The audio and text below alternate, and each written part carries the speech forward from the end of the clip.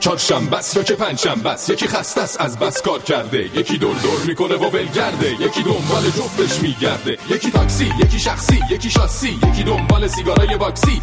یه برنامه میخواد انرژیک باشه، دشمن ترافیک باشه. تاکسی تو تونل نیایش گیر کرده، ترافیک همه رو پیر کرده، دیر کرده، پلیسو زیر کرده که برسه به ایستگاه چهارشنبه، ایستگاه پنجشنبه، ایستگاه چهارشنبه، ایستگاه پنجشنبه.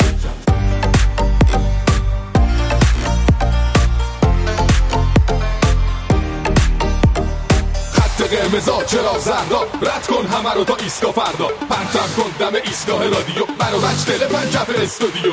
ایستگاه میترکونه، ایستگاه خنده میشونه روی کنج لبه، لبو غنچه کن، بشین قهقهه بزن غمو بخچه کن. اینجا ایستگاه ماست، بپر پایین دایی، ول کن استرس و 2 ساعت پیش مایی. برنامه داریم برات باقلوا، باز کنی از خنده بری هوا. ایستگاه چهارشنبه، ایستگاه پنجشنبه، ایستگاه چهارشنبه، ایستگاه پنجشنبه.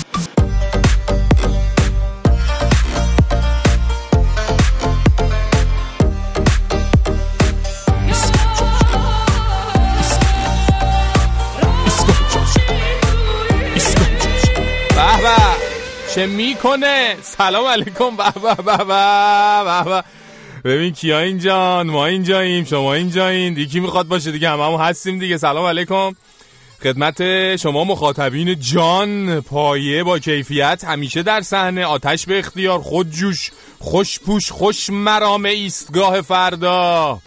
اینجا استودیوی پخش زنده رادیو فرداست و ما از ایستگاه چهارشنبه از همین لحظه تا 2 ساعت دیگه، یعنی ساعت 7 عصر با شما هستیم. طبق معمول هیچ جا هم نمیریم، همینجا هستیم. برو بریم تکون بده، تکون بده، همین جوری راه که میری تکون بده، تکون بده، لایک بگیری تکون بده، آخه مگه خوابت میاد تکون بده، تکون بده، کامنت بیاد. تو هم اگه حال نمی کنی فقط تکون بده کمر و ایش.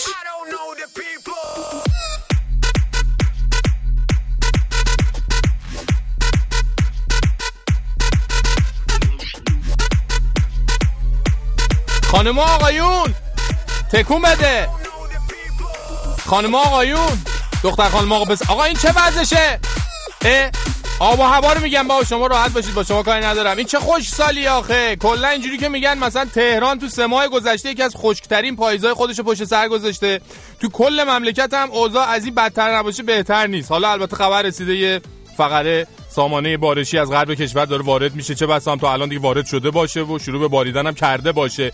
سامانه جان ببینم چه کار میکنی ها، میخوام بهتر کنی. حالا خشکسالی وضعش اینه، منتها شما تا دلت بخواد آقا زمین لرزه داره میاد. یعنی زمین تو ایران همینجوری داره تکون میده، یعنی همینجوری هی ما میگیم تکون بده، زمین تکون میده. اون از کرمانشاه عزیز، اون از کرمان دوست داشتنی، اون از بوشه. دیشب هم حالا تو گیلان شهر لنگرود و اطراف زلزله اومده. کلا مادر گیتی گذاشته رو ویبره داره بندری میزنه، همینجوری تکون میده. خیلی بامزه بود. ولی از زلزله دیشب لنگرود یه تصویر از دوربین مداربسته یه قهوه خونه اومده بیرون.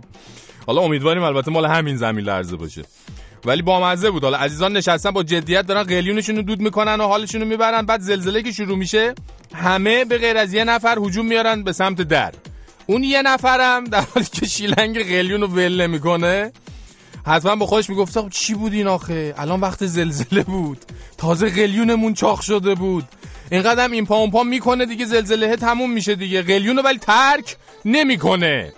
دم شما گرم. البته ما به عنوان رسانه شما عزیزان رو باید به رعایت اصول ایمنی زلزله و نمیدونم این حرفا و اینا دعوت کنیم، ولی به عنوان خود رفقاتون حق داریم دیگه گاهی وقتا از این کاراتون دلمون غش بره. دلمون غش رفت واسه این دوستمون. فکر کن داره زلزله میاد شیلنگ قلیون رو ول میکنه. آتی بالا میسرتی جان قربان.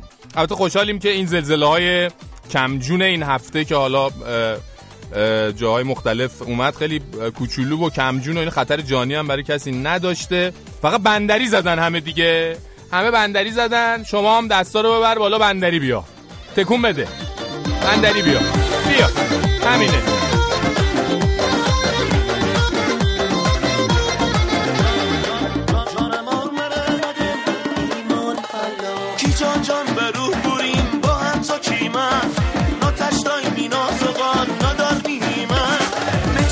چراغ چیفتگی من برو که با هم نباشیم خدا کریمم قشنگ کی جا جان برو من تن قربون برو که با هم نباشیم نبی پشیمون قشنگ کی جا جان برو من تن قربون برو که با هم نباشیم نبی پشیمون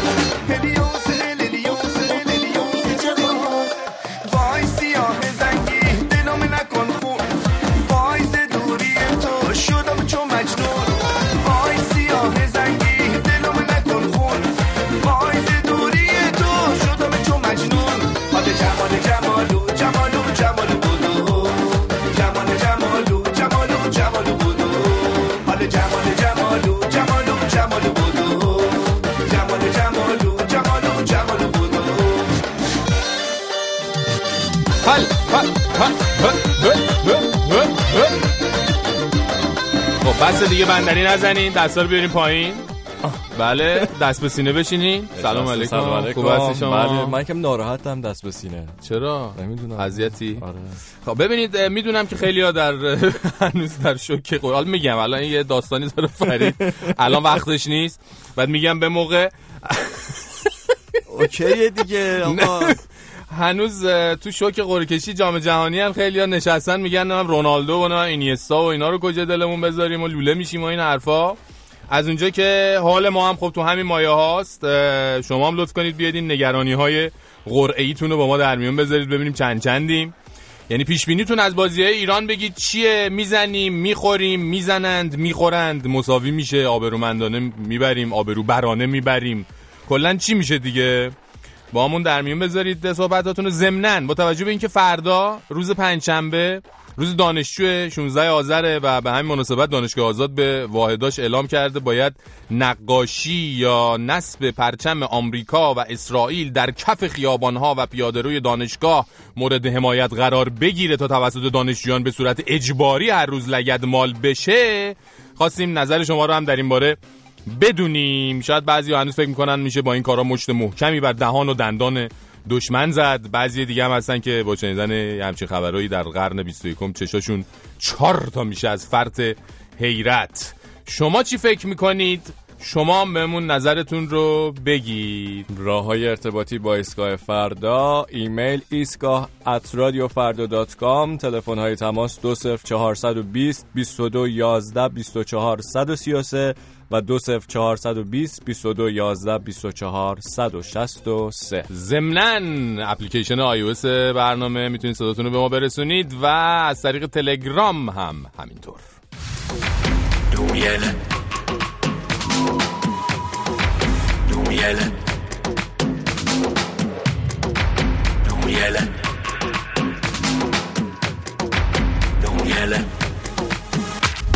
بام بام دولس مولس یوما دولت که میله مهله بام بام دولس مولس هوما دولت که میله مهله بام بام دولس مولس یوما مرزه من تو فکر تو بله بام بام دولس مولس هوما مرزه من تو فکر تو بله فکر من تو فکر تو بله مرزه من تو فکر تو بله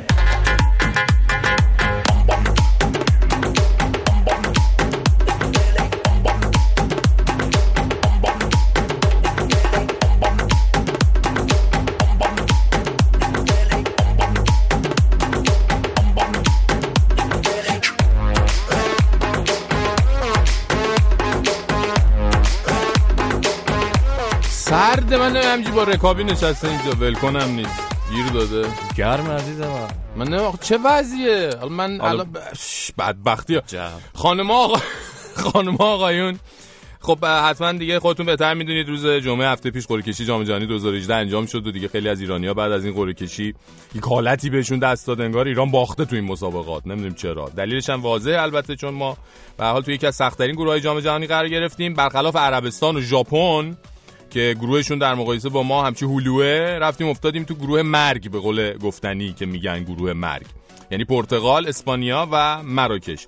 پرتغال خب قهرمان فعلی اروپا است، اسپانیا قهرمان 2 دوره پیش جام جهانیه، خیلی هم عالی. مراکش هم که تنها تیمیه که تو دور مقدماتی جام جهانی گل نخورده و مثل ایران اصلا نباخته. خیلی ها معتقد بودن که اگه قرار بود عمدن هم یکی بدون قرعه سخت‌ترین گروه رو بیاد برای ایران انتخاب کنه، مثلا یه چیزی تو همین مایه ها میشد گروهه. حتی خیلی ها یاد این حرفای جواد خیابانی افتادن وقتی که تیممون صعودش به جام جهانی قطعی شد. سلام جام جهانی، سلام روسیه، سلام مسکو، سلام سن پترزبورگ، با اومدی. بله، و کاربری به نام اوکی بر اساس همین حرفای آقا خیابانی نوشته بود خدا حافظ جام جهانی، خدا حافظ روسیه، خدا حافظ پوتین، خدا حافظ کارلوس کیروش، بچه‌ها برگردین. جواد خیابانی بعد از دیدن قرعه کشی جام جهانی. یا مثلا نجوای زمینی توییت کرده بود الان یه سری تو مراکش نشستن در حالی که قلیون میکشن، میگن میریم ایرانو میزنیم، با پرتغال مساوی میکنیم، میریم بالا. اما خب بعضی هم بودن از این قرعه راضی بودن، میگفتن خوبه دیگه، در عوض اگه حذف بشیم ببازیم میگیم ما با تیمای خیلی خفن و همچین حرفه‌ای و اینا بازی کردیم، اگرم ببریم که خب دیگه حماسه خلق میشه، میزنیم همه رو میترکونیم. بعدش یه سری هم داشتن پیش بینی میکردن که کاربران همیشه در صحنه ایرانی بعد از این اتفاق چه واکنشی میخوان نشون بدن. مثلا داوود گفته بود بازیکنای معروف دنیا الان دست به دعا بردن که با ایران همگروه نشن، نه به خاطر اینکه از فوتبالمون بترسن، به خاطر ترس از حمله هموطنان غیور به صفحه اینستاگرامشون. اما این بلای آسمانی، یعنی همین حمله به صفحات مجازی، این دفعه سر کافو بنده خدا بازیکن سابق تیم ملی برزیل اومد که این بنده خدا من دستش سوخت، قرعه ایرانو از تو جام در آورد. این موجودات هیولانما رو قانع کرد که به عنوان هدف اصلی مورد تهاجم قرارش بدن. یعنی عالی انا. آخه جرم کافوی بیچاره چی بود آخه؟ در آوردن یک عدد کاغذ از توی جام که روش نوشته بود ایران و یه لبخند نچندان ملو، و میتونست هر کسی دیگه جای آقای کافو باشه. از جناح مقابلم سربازان حمله‌ور ایرانی به صفحه شکیرا خواننده معروف حمله کردن. شکیرا جان خب همسر جرارد پیکه بازیکن تیم ملی اسپانیاست. همینم باعث شده بود برادرها و بعضن خواهران عزیز حمله‌ورمون به صفحه ایشون هم حمله کنن، با رکیک‌ترین الفاظ اون بنده خدا را مورد لطف قرار بدن. چرا؟ چون زن بازیکن رقیبه. خب ما این دستاورد بزرگ فرهنگی بخشی از مردمان آریایی ایران زمین رو تبریک میگیم به همه. امیدواریم که خدا یه پولی به ما بده، یه عقلی هم به اینا دیگه. بابا آخه حتی خانم ماریا کوماندنایا مجری مراسم هم تا جایی که تونست رعایت کرد، شما رعایت نکردی؟ فرید جان شما بله. خوبی سر دادیم، اما نگرانتم همه. نه نگران نباش اوکی. حالا چرا رکابی پوشیدی؟ تا قبل برنامه که این تنت نبود، یه دفعه چی شد کندی؟ همدردی دیگه، همدردی با اون خانم کوماندنایا. وظیفه‌ام دونستم که بعدم این کارو بکنم. بله شنوندگان عزیز، الان آقا فرید با پیراهن بدون آستین با رکابی کنار من نشستن. خیلی هم خوب. خب الان من چیز میکنم روی اینستاگرام، توی استوری هم میذارم عکسشون که فکر نکنید ما الکی میگیم و اینا. همین الان میذارم ببینید شما چه شکلیه. خیلی هم خوشحالم. خیلی هم میبینم که خوشحال. الان چه پیامی رو بعد میخوای منتقل کنی با این حرکت؟ این با توجه به اینکه ماریا جان باعث شد بعد از سالها صدا و سیمای جمهوری اسلامی بازوی خانمو نشون بده. پیامم اینه که باید همین روند ادامه پیدا کنه تا انشالله تو جام جهانی بعدی تلویزیونمون جای دیگر هم نشون بده انشالله. به بعد یعنی تو هم بتونی، یعنی تو هم جای دیگر. بله این همدردی کردن به هر حال. حالا امیدواریم که دیگه خیلی جای دیگر رو بعداً نشون نده. امید به خدا. یعنی ما اذیت میشیم اینجا، میدونی مشکل ما اینجا زیاد میشه. خسته نباشید. خب البته برخلاف هفته پیش که همه برای همدردی با مربی تایلندی به فرید پیوستیم، روسری سرمون کردیم، این هفته دیگه به فرید نمیپیوندیم. بیاینا چون نه بازوی من و بازویی هم که نداریم، حالا لخت و پتیه مثلا من و شهرام و جلال و اینا خیلی دیدنی نیست. بعد اذیت میشن و اینا. آره 80 سانت. مالا فرید دیدنیه. من عکسشو میذارم بر بچهای اینستاگرامم، برن تو اینستاگرام خودم میذارم، بریم ببینیم که فکر نکنیم ما الکی میگیم. بله خانم ماهان معین بنگ بنگ خوندن، بشنویم. Demons all over the place, won't let them show on my face. I'm up now, bang bang you can shoot me down. Whatever I will survive, you defeat me, I come alive. Can't stop me, bang bang you can shoot me down. God wins like an eagle, let's aim for the sky.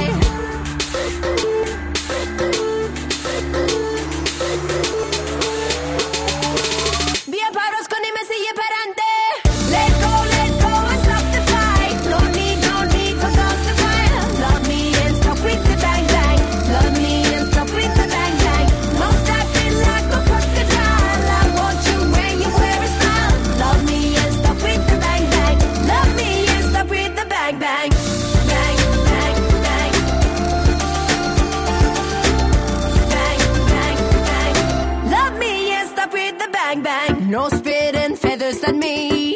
you're trying to sting like a bee. Don't do it, don't do it. Bang, bang, 'cause I'll shoot you down. God wings like an eagle. Let's aim for the sky.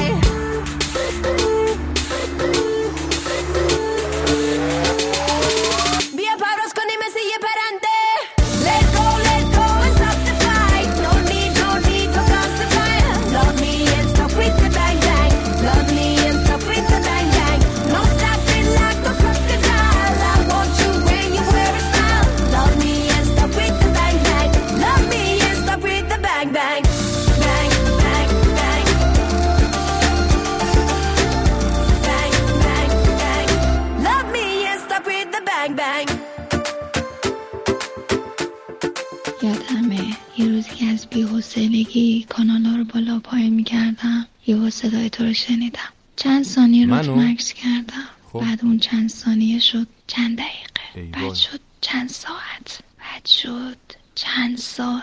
و حالا 6 سالی که روت مکث کردم. 6 سالی که همراهت شدم. و تو شریک روزهای تنهاییم شدی. و تنها کسی که در تمام این سالهای سرد و غم‌انگیزم تونست خنده رو لبام بشونه تو بودی فرشید. و سال هاست که میخواستم اینو بهت بگم که ممنونم که برای شادی دل من و دلهای ما داری تلاش میکنی. امیدوارم یه روز بشه که دنیا پر بشه از شادی و لبخند و مهر و مهربونی. قربونت پردیسم از گیلم. ای وای پردیس چه کردی تو با من؟ چه کردی تو با این دل من از شرح شدم.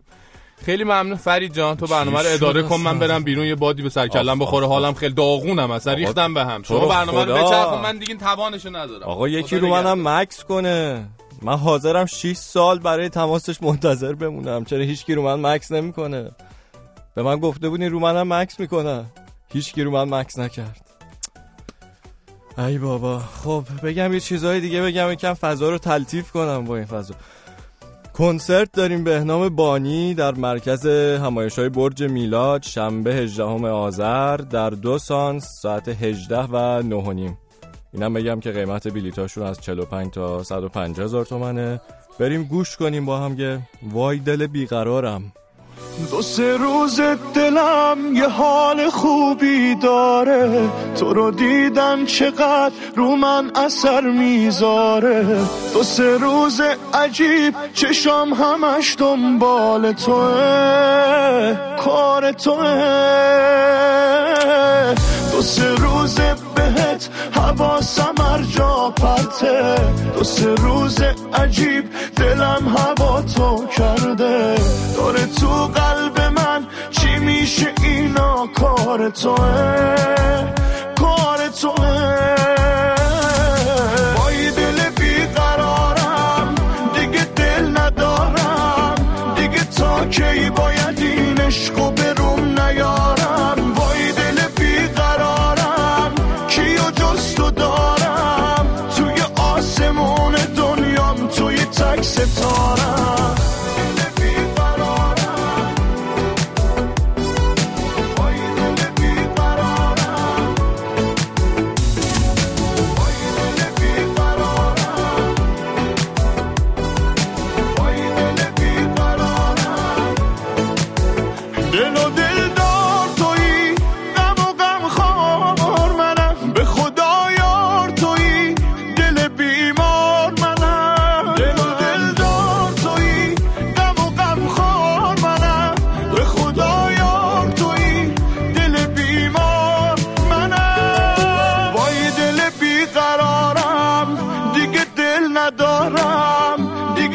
کی باید این عشقو بروم نیارم. وای دل بیقرارم کیو جز تو دارم، توی آسمون دنیام توی تک ستارم. وای دل بیقرارم دیگه دل ندارم، دیگه تا کی باید این عشقو بروم نیارم. وای دل بیقرارم، دل بیقرارم، توی آسمون توی تک ستارم.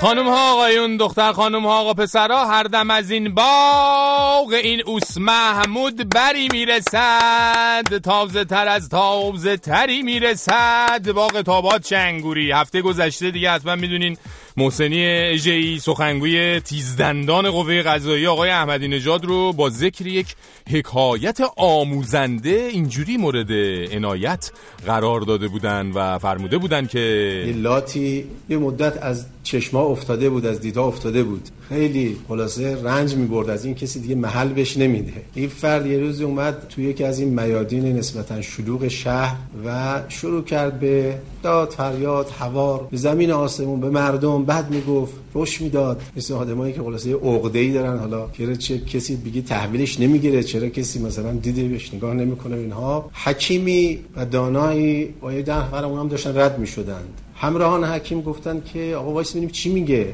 حکیم گفت که این اصلا همه این کارا رو میکنه که دیده بشه، بیا بریم، اگر وایسیم اون به خواستش میرسه، بیا بریم. بله، حکایت شیرین و آموزنده لات گندگو و حکیم بزرگوار بود.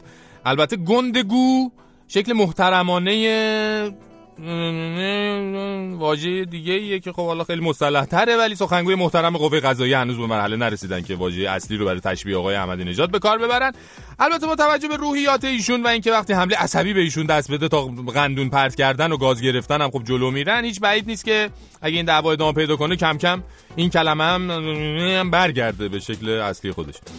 البته یار غار اوس محمود یعنی آقای بقایی خیلی وقته که دیگه تعارفو گذاشته کنار، پاچه‌ها رو زده بالا، رسما وارد فاز خارمادر مسئولین عالی رتبه نظام شده. یعنی ایشون در پاسخ به هر اتهامی که بهش زده میشه 24 ساعت به شخصی که اتهام زده فرصت میده که مدارک ادعاشو منتشر کنه و تأکید میکنه که اگه این کارو نکنه به گفته ایشون فرزند خلف پدرشان نیستند. دیگه حالا طرف هر مقامی که میخواد باشه. یعنی کلا پای خارمادر مقامات هم به دعوای سیاسی کشیده شده. چند روز پیشم باز خود ایشون یعنی آقای بقایی صحبت‌های دیگه کردن و لاریجانی رو به گذاشتن دینامیت زیر نظام متهم کردن. گوش کنید. خود آقای لاریجانی دینامیت گذاشته زیر نظام با این کارهایی که داره انجام میده، با همین اعزاری ها، همین رفتارها داره دینامیت میذاره زیر نظام. بعد میگه رئیس جمهور خنجر میزنه، توهین میکنه، اصلا بهش رسیدگی نمیکنه. چرا؟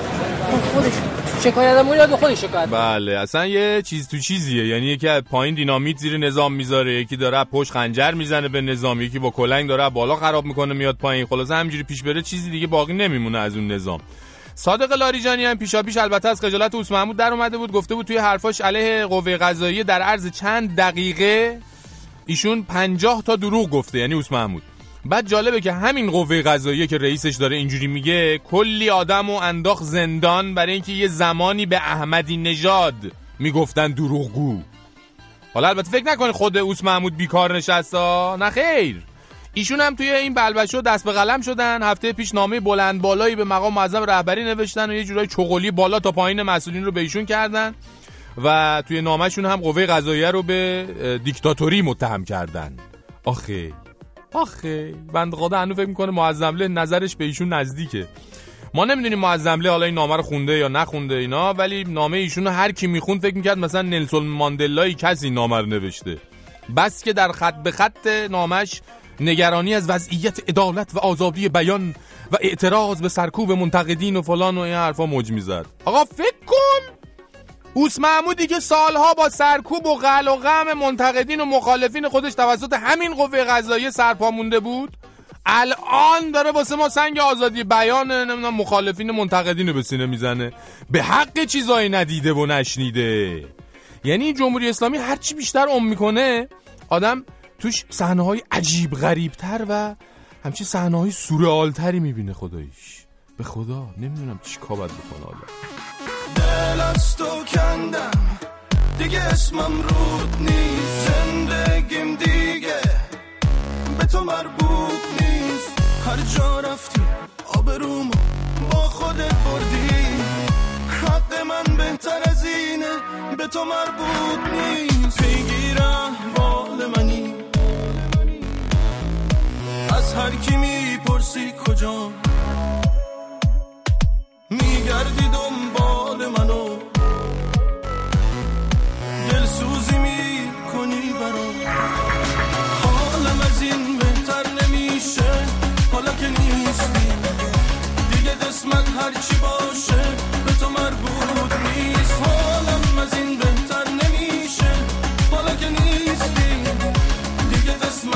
هرچی باشه به تو مربوط نیست.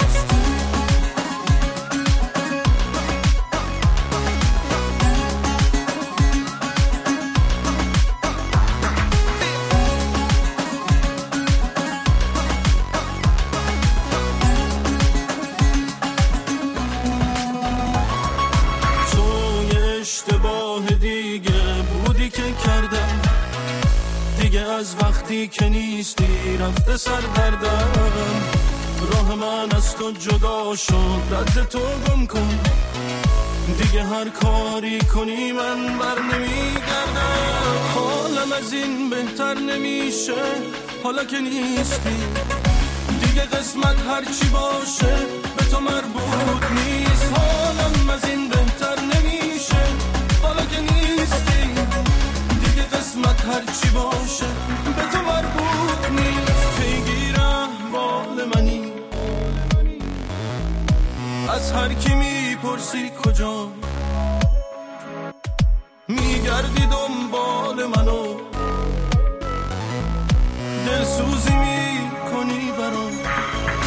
حالم از این بهتر نمیشه حالا که نیستی، دیگه قسمت هرچی باشه به تو مربوط نیست. حالم از این بهتر نمیشه حالا که نیستی، دیگه قسمت هرچی باشه به تو مربوط نیست. بریم سراغ ایستگاه سینما و بابک غفوری آذر. این سینوگراف عکس متحرک چه افاقه‌ای دارد؟ اگر نیت 1 ساله دارید برنج بکارید، اگر نیت 10 ساله دارید درخت فرض کنید، اگر نیت 100 ساله دارید آدم تربیت کنید. سینماتوگراف آدم تربیت میکنید.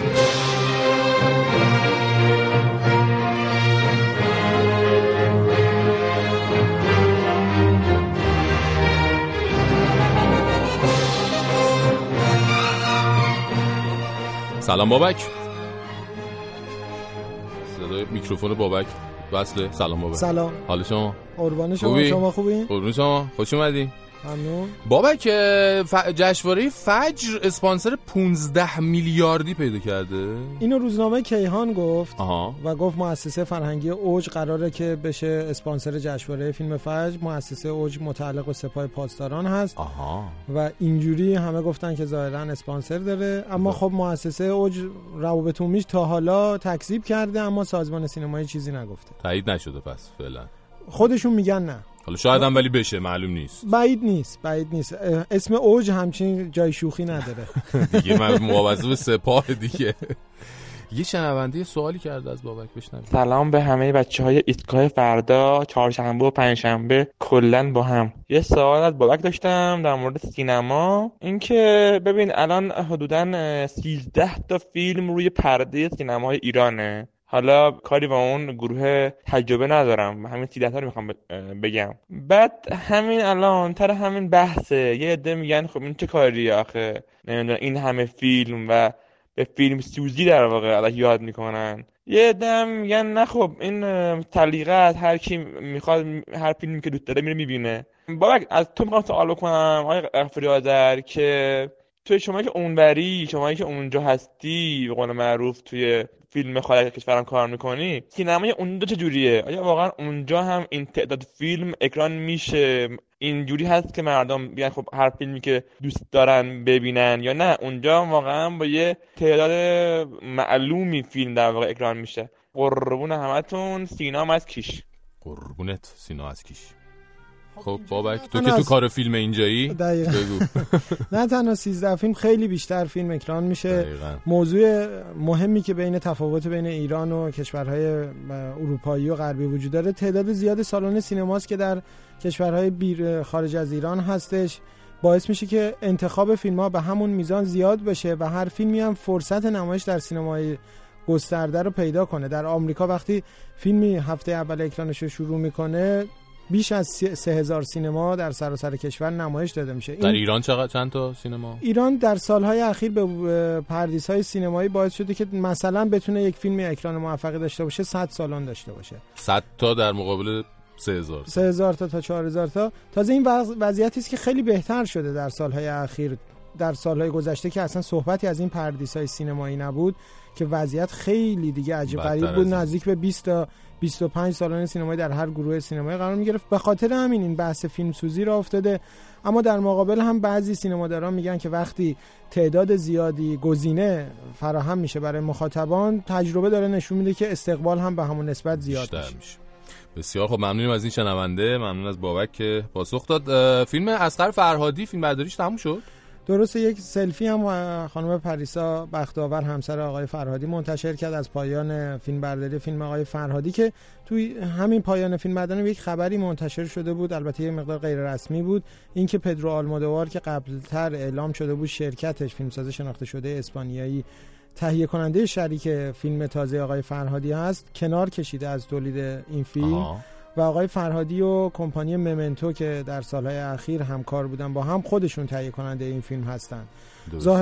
ظاهراً به نظر میرسه اختلاف سلیقه‌هایی در روند تولید پیش اومده بوده برای این فیلم. حالا همه اینا صحبت و شایعه است تا اینکه فیلم نمایش داده باشه و حاصل کار رو دید. آره، پریسا بختاور همسر اصغر فرهادی که خودش هم یکی از فیلمنامه‌نویسای مطرح، خودش کارگردانی هم میکنه. من بیشتر از گفته که یه پستی هم گذاشته بود، من بیشتر از هر کس میدونم پشت هر فیلمی که میسازی چه میزان عشق، سخت کوشی و وسواس و بردباری پنهان است. هیچ وقت دنبال راه میانبر و آسان نبودی. این هاست که سعی دارم این روزها نسل جوان عاشق سینما که سینماگران آینده هستند که آموزششان بدانند. پایان فیلم برداریت مبارک عزیز دل. عکسی هم از آخرین پلانش گذاشته بود. فیلم کجا، فیلم که تموم بشه اول کجا نمایش داده میشه؟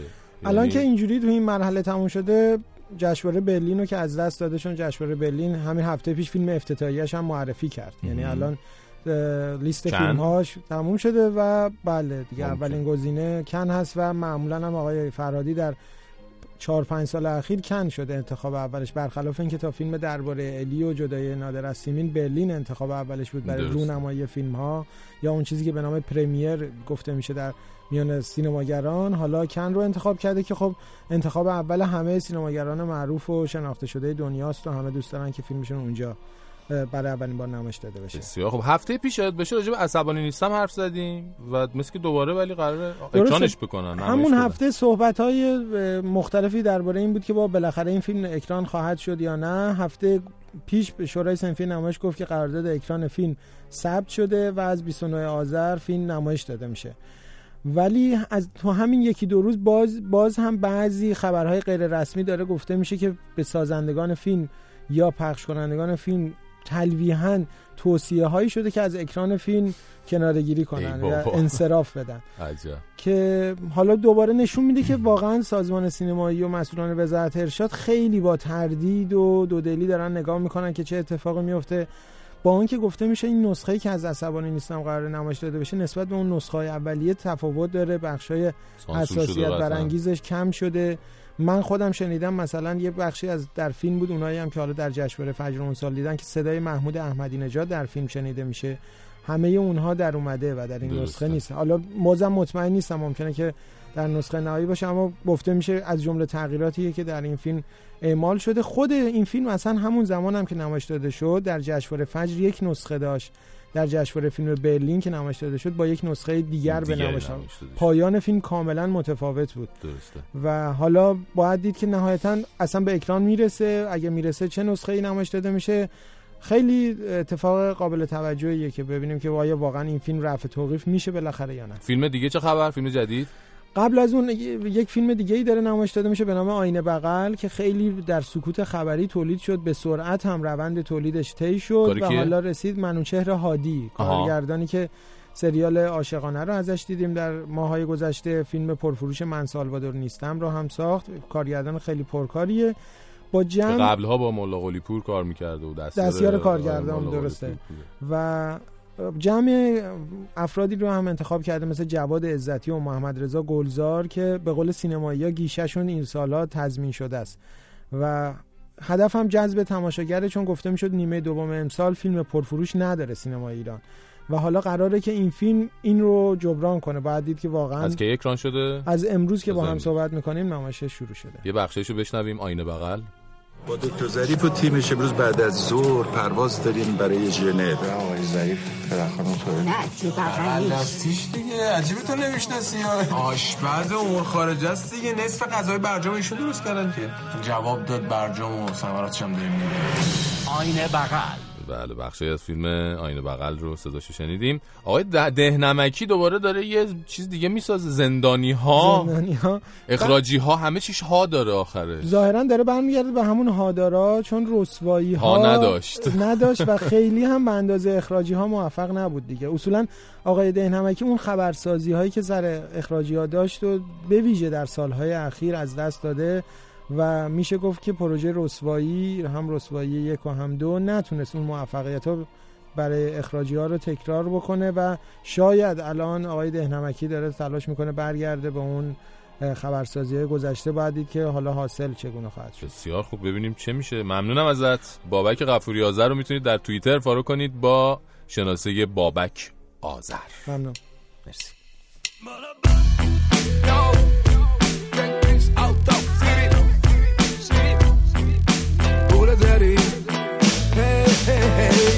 حساب هر فاکتوری با پول داری میکنی باز برنامه تا خونه نری. تیپشم لاکچری شده یه جور جدید ولی با پول داری خونش تو خیلی ها کلاسه با پول داری. ماشینش بنز 30 کلاسه با پول داری. امشبم پروازش وگاسه با پول داری ولی با پول داری. هی ددی چینه آقا پشت میز کار، کپشن جون زیر عکس تو پرشه میشه آب. یه نگاه تو دوربین و لب و قنچه میشه با رفیقا لش جلو ددی پشت میده. آفرین پول کادو و روزا برا دیت، کارت ددیه که رو پوزا سواره از کاسبی میناله میگه اوزا خرابه ولی ارزه نداره خودش دوزا دراره. شب برنامه زنگ میزنه بیار دوستاتم، ازشون سفارش میگیره که چیو دوست دارن. هالووینم جفتن جوکر و هارلی کوین. فردا میگه هلو نیگا میخوان سیاه پوست باشم، میای تو میخوای همه جلو تو سر پاشم ولی میگیرن رو تکتا ویون تخسن داشتم. دکمه رو میزنی یک کات میری بیرون میگی ببخشید پس من یه موز برداشتم. حساب هر فاکتوری با پول داری میکنی باز برنامه تا خونه نری. تیپشم لاکچری شده یه جور جدید ولی با پول داری خونش تو خیلی ها کلاسه با پول داری. ماشینش بنز 30 کلاسه با پول داری. امشبم پروازش وگاسه با پول داری ولی با پول داری.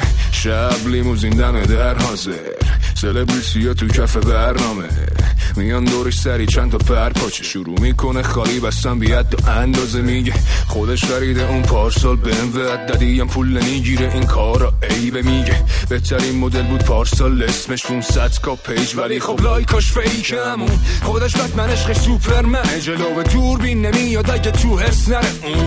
الان فوراور تورل زده، همیشه نفر قبلی هم خب گولش زده بود. همه چی اوور با حساب پاپی، میخواد اون مستقل بشه اگه بذاره مامی. هی سر کارم اون 2 شیف میره شبا.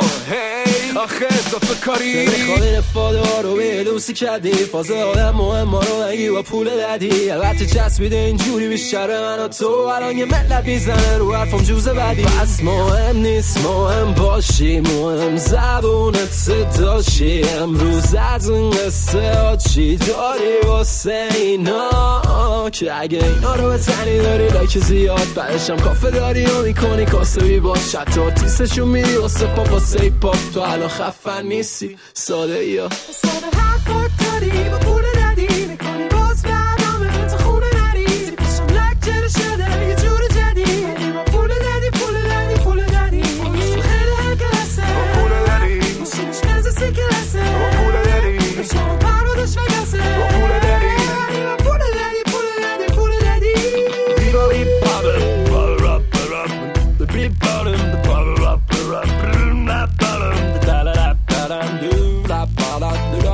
تمام شنوندگان رادیو فردا، علی هستم از کرمانشاه. به نظر من تیم ملی ایران از گروه صعود میکنه به جای پرتغال و با عنوان تیم دوم به سر اسپانیا صعود میکنه. خیلی ممنون از شما. خیلی ممنونم از مثبت اندیشی شما. چرا که نه؟ حالا شاید یه عده بگن پرتغال کجاست وقتی ما با اسپانیا داریم با هم دیگه دوتایی میریم صعود میکنیم و اینا دیگه مشخصه دیگه، دارن ساکشون میبندن برگردن پرتغال. از شما پرسیدیم راجع به جام جهانی قرعه کشی و اینها، اگر که نظری دارید، چون تو این هفته خیلی حاشیه زیاد داشته. پیش بینیتون رو بگید یا اگه نظری احساساتتون رو میتونید با ما در میون بذارید.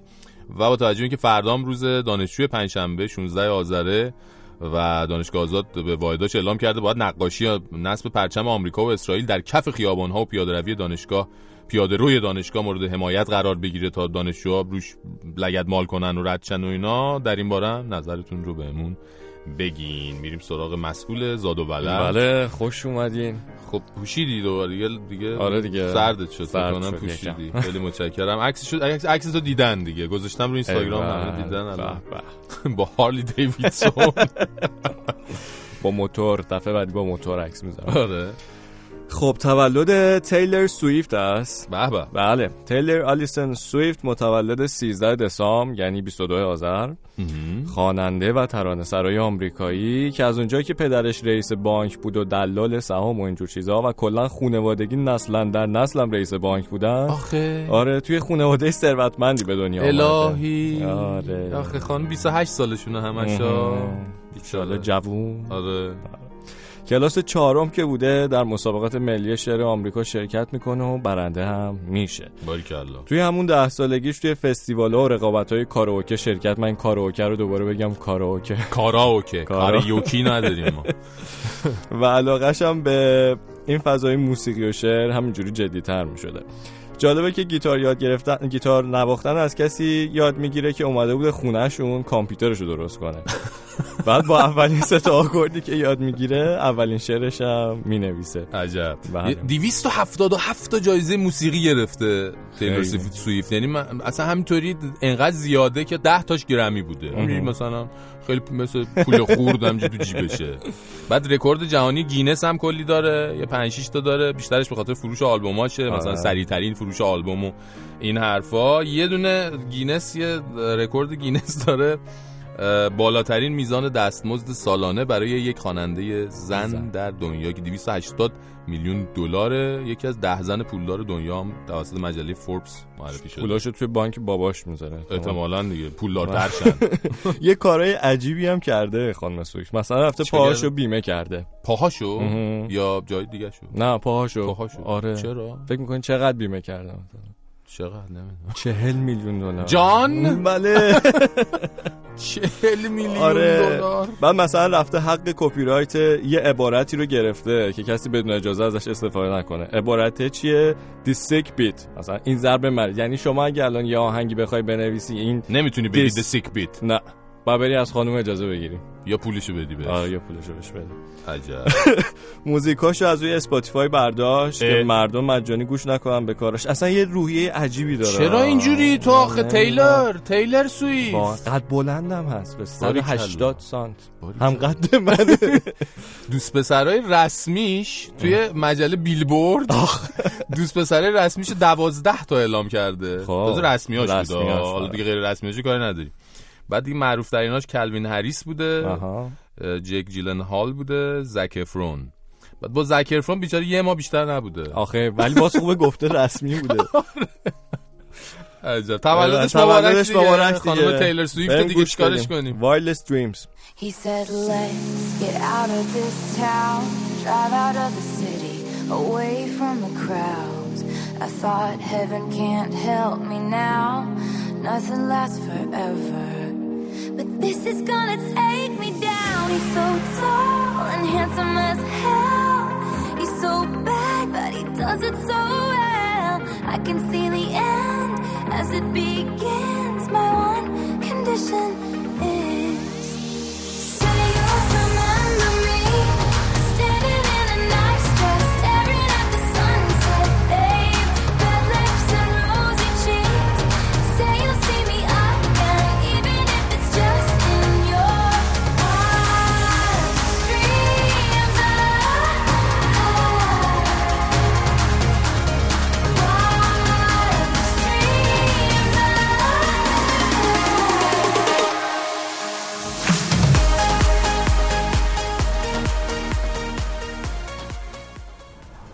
ساعت چنده؟ ساعت بستگی به ساعتش داره. از 10,000 تومن داریم تا 50 میلیون تومن. 50 میلیون تومن؟ آره بابا. چه خبره مگه بابا؟ نوبرش آوردی؟ جدی میگم، مال من نیست که، مال پولداراست. اصلا مورچتیه که کله پاچش چی باشه؟ مگه خود زمان چقدر میارزه که ساعتش بخواد 50 میلیون باشه؟ اشتباه نکن، زمان خیلی ارزش داره، خیلی، ولی نه زمان ما. راست میگی، زمان فقط زمان شاه. تو بازم روی موبایلت یواشکی تونل زمان دیدی؟ تونل زمان؟ زمان مگه تونل هم داره؟ اسم یه برنامه است بابا، خیلی خوبه. سوارت میکنن میبرن زمان شاه و نشونت میدن، خوب که دلتو سوزوندن برت میگردونن. چرا؟ زمان شاه ایستگاه ندارن آدم همونجا پیاده شه؟ نه ندارن، باید برگردی دوباره به همین زمان کوفتی. ولی با همه این حرفا من اگه 50 میلیون داشتم باهاش ساعت نمیخریدم، میداشتم بانک سودشو میگرفتم. یعنی پول برات مهمتر از زمانه؟ معلومه، پول داشته باشی میشینی تو خونه هی زمان گذشته و حال و آینده تو بالا پایین میکنی، ولی پول نداشته باشی باید دور از جون خر مثل خر کار کنی. اصلا نمیفهمی چه جوری زمان میگذره. دلتو خوش نکن، ما دیوونه ایم. پولم داشته باشیم نمیتونیم بریم خونمون بشینیم، باید اینجا باشیم که مزاحم کسی نباشیم. نه اشتباه نکن، دیوونه های بی پولو میارن اینجا. اون دیوونه هایی که پول دارن اون بیرون همشون یه کاری هستن. یعنی چی؟ یعنی دیوونه هم مثل معتاد بی پول میشه کارتون خواب و انگل جامعه، با پسگردن میبرنش کم. ولی پول داشته باشی هر چقدر عملی باشی بازم کلی آدم جلو دلاراست میشن. یعنی دیوونه ها هم همین جوری هن؟ آره، اون دیوونه رو میشناسی توی بخش 2 که فکر میکنه با امام زمان ارتباط داره؟ همون که تا نزدیکای نافش ریش داره؟ آره خودشو میگم. اون بیچاره میدونی اگه یکم پول و چند تا آشنای کلوفون بیرون داشت الان چی کاره بود؟ ای بابا نمیتونم بلند بگم که شر میشه برامون. سر تو بیا جلو در گوشت بگم. بابا شر چیه؟ ما خودمون شریم، کسی کاریمون نداره که. کسی کاریمون نداره؟ آقا رو باش، توی همین بخش حداقل 3 تا اطلاعاتی داریم. واقعا؟ نمیدونستم، خوب شد گفتی. بیا در گوشم بگو. نه بابا فکر نکنم دیگه تا اون جاها بتونه بالا بره. مملکت که دیگه اینقدر هم الکی نیست. مملکت الکی نیست، همه جا همین طوریه. فقط باید پول داشته باشید توی زمان مناسب، توی مکان مناسب باشی. شاید هم راست بگی.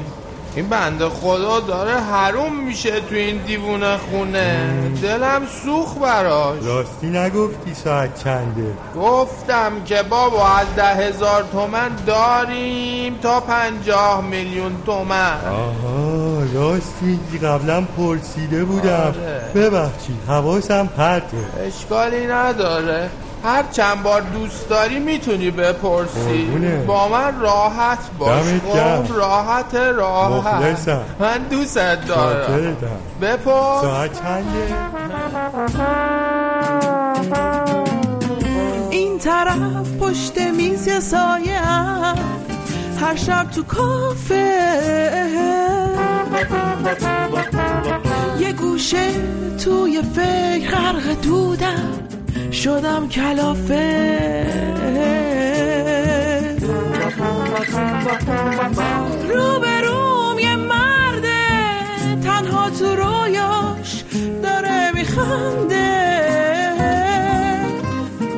دستاشو میگیرم وقت رفتم، میپرسم ساعت چنده، ساعت چنده، ساعت چنده. ساعتم تو خوابه از توی رویام نرو، دستاتو بذار رو میز، خودت از اینجا برو. وقت من تمومه نمیبینم دیگه تو رو، دستامو ول کن تو هم نمون از اینجا برو. ساعتم تو خوابه از توی رویام نرو، دستاتو بذار رو میز، خودت از اینجا برو. وقت من تمومه نمیبینم دیگه تو رو، دستامو ول کن تو هم نمون از اینجا برو.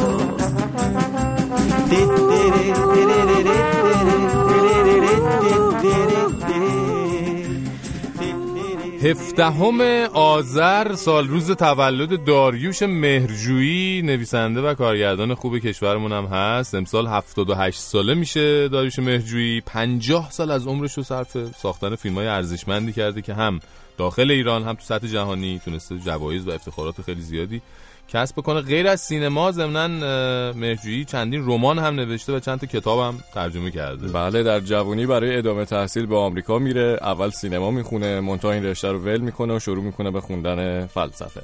از دانشگاه UCLA لس آنجلس لیسانس فلسفه میگیره. بعدش برمیگرده ایران و سال 48 فیلم گاو رو میسازه که با همین فیلم کلی شناخته میشه. مهرجویی شخصیت‌ها و کاراکترهای موندگار زیادی خلق کرده. یکی از محبوب‌ترین و موندگارترین شخصیت‌هاش هامونه با بازی زنده‌یاد خسرو شکیبایی. بخشی از فیلم هامون رو بشنوید. بعد به زور میبرن پزشک قانونی معاینت کنن ببینن انونی یا نه. این چیه مزخرفات چیه میگی؟ اصلا آقا منم که شاکیم، به من ظلم شده. آقای رئیس، این خانوم، این آقا فک و فامیلاشون دست به دست هم دیگه دادن که منو نابود کنن. پاسبان گذاشته سر محل که منو دستگیر کنن، انگار من جنایت کردم. حالا هم باید نفقهشو بدم، هم خونه رو بدم، هم مهریه رو بدم، هم بچه‌مو بدم، هم عمرمو بدم، هم شرفمو بدم. چرا من نمیتونم طلاق بدم؟ نمیتونم. این زن سهم منه، حق منه، عشق منه، من طلاق نمیدم.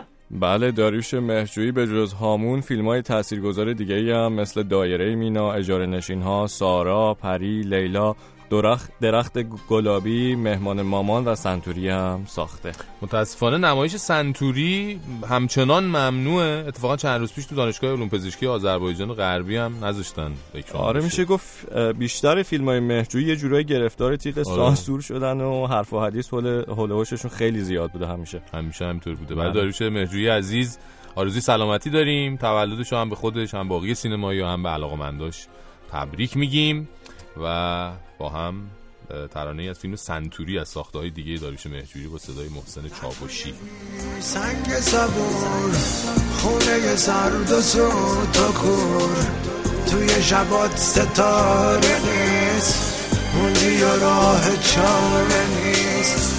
اگرچه هیچ کس نیومد سری به تنهاییت نزن، اما تو کوه درد باش، طاقت بیار و مرد باش. تنهای بی سنگ صبور، خونه سرد و سود و کور، توی شبات ستاره نیست، موندی و راه چاره نیست.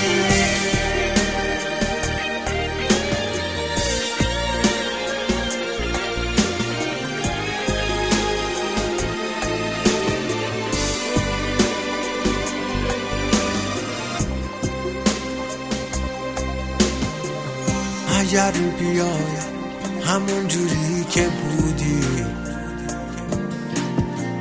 کمی یارم حسود از حسودی. صدای سازم همه جا پر شده، هر کی شنیده از خودش بی خوده. اما خودم پر شدم از گلایه، هیچی ازم نمونده جز یه سایه ای که خالی از عشق و امید، همیشه محتاج به نور خورشید، همیشه محتاج به نور خورشید.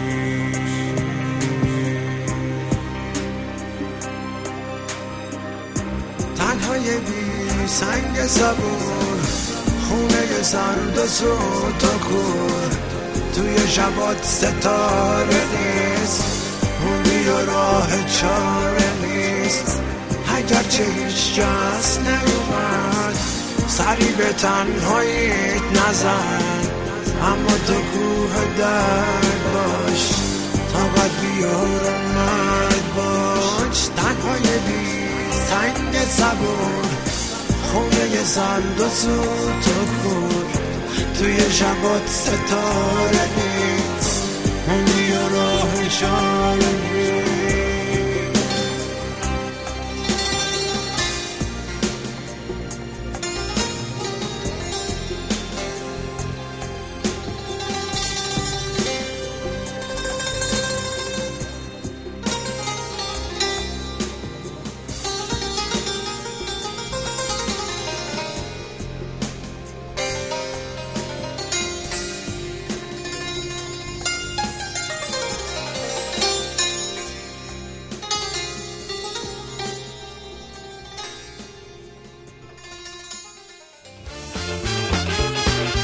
ایستگاه فردا، چهارشنبه ها و پنجشنبه ها 5 تا 7 عصر زنده از رادیو فردا.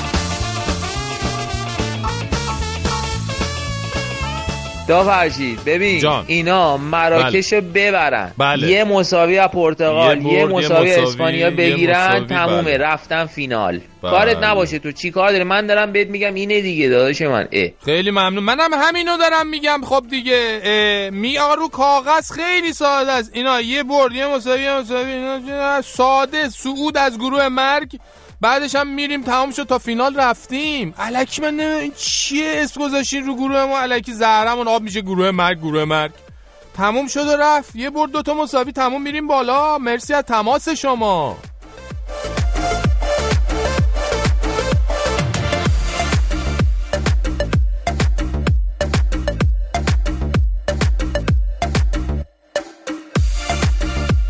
دوستان عزیزان شنوندگان خانم ها آقایون از ایستگاه فردا ایستگاه چهارشنبه های ایستگاه فردا با شما هستیم 6 و 17 دقیقه است تا ساعت 7 هم همین جاییم فردام برمیگردیم با ایستگاه پنجشنبه 5 تا 7 برای خیلی از شماها تا حالا ممکنه این سوال پیش اومده باشه که اگه مثلا یه شبکه اجتماعی مثل توییتر توی ایران فیلتره پس برای چی مقامات نظام از خود معظم له گرفته تا آقای آذری جهرمی وزیر ارتباطات توش عضون تازه فعالیت هم میکنن چه جور ممکنه دیگه ممکنه سوال براتون پیش اومده باشه که چرا این اتفاق افتاده اتفاقا همین آقای وزیر ارتباطات در جواب یه خبرنگار در این باره توضیحاتی داد راستش ما خیلی چیزی ازش نفهمیدیم ولی شما رو نمیدونم حالا گوش کنید بنده یک نکته حقوقی رو عرض کردم گفتم در فعالیت توییتر در ایران ممنوع شده اما فعالیت ایرانیان در توییتر ممنوع نیست از طرفی دور زدن و فیلترینگ ممنوع طبق قانون خب بنده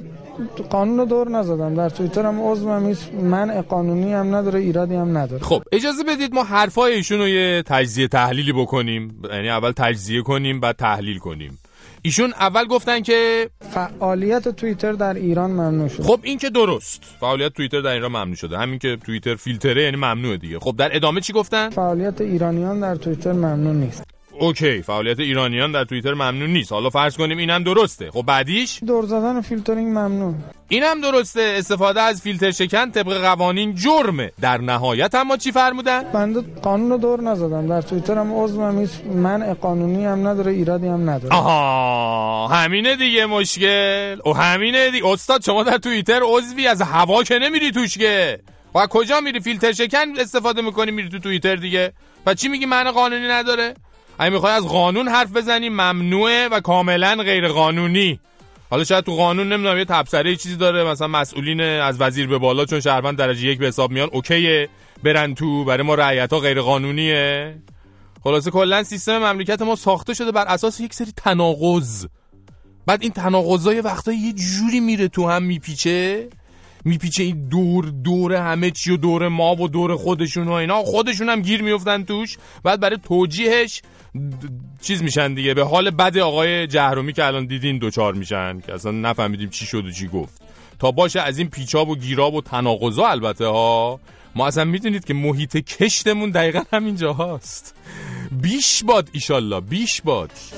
تو جمعه رو روز هفته رو بدون تعطیلی این شنبه‌مون نرو.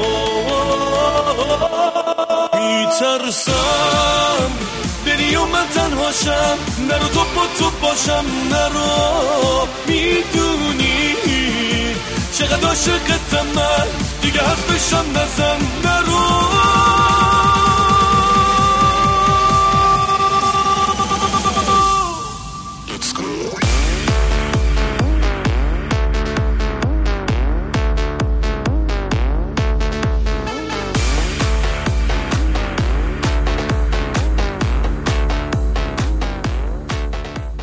فرشید جان سلام علیکم. خیلی ممنون به خاطر برنامه‌های قشنگت.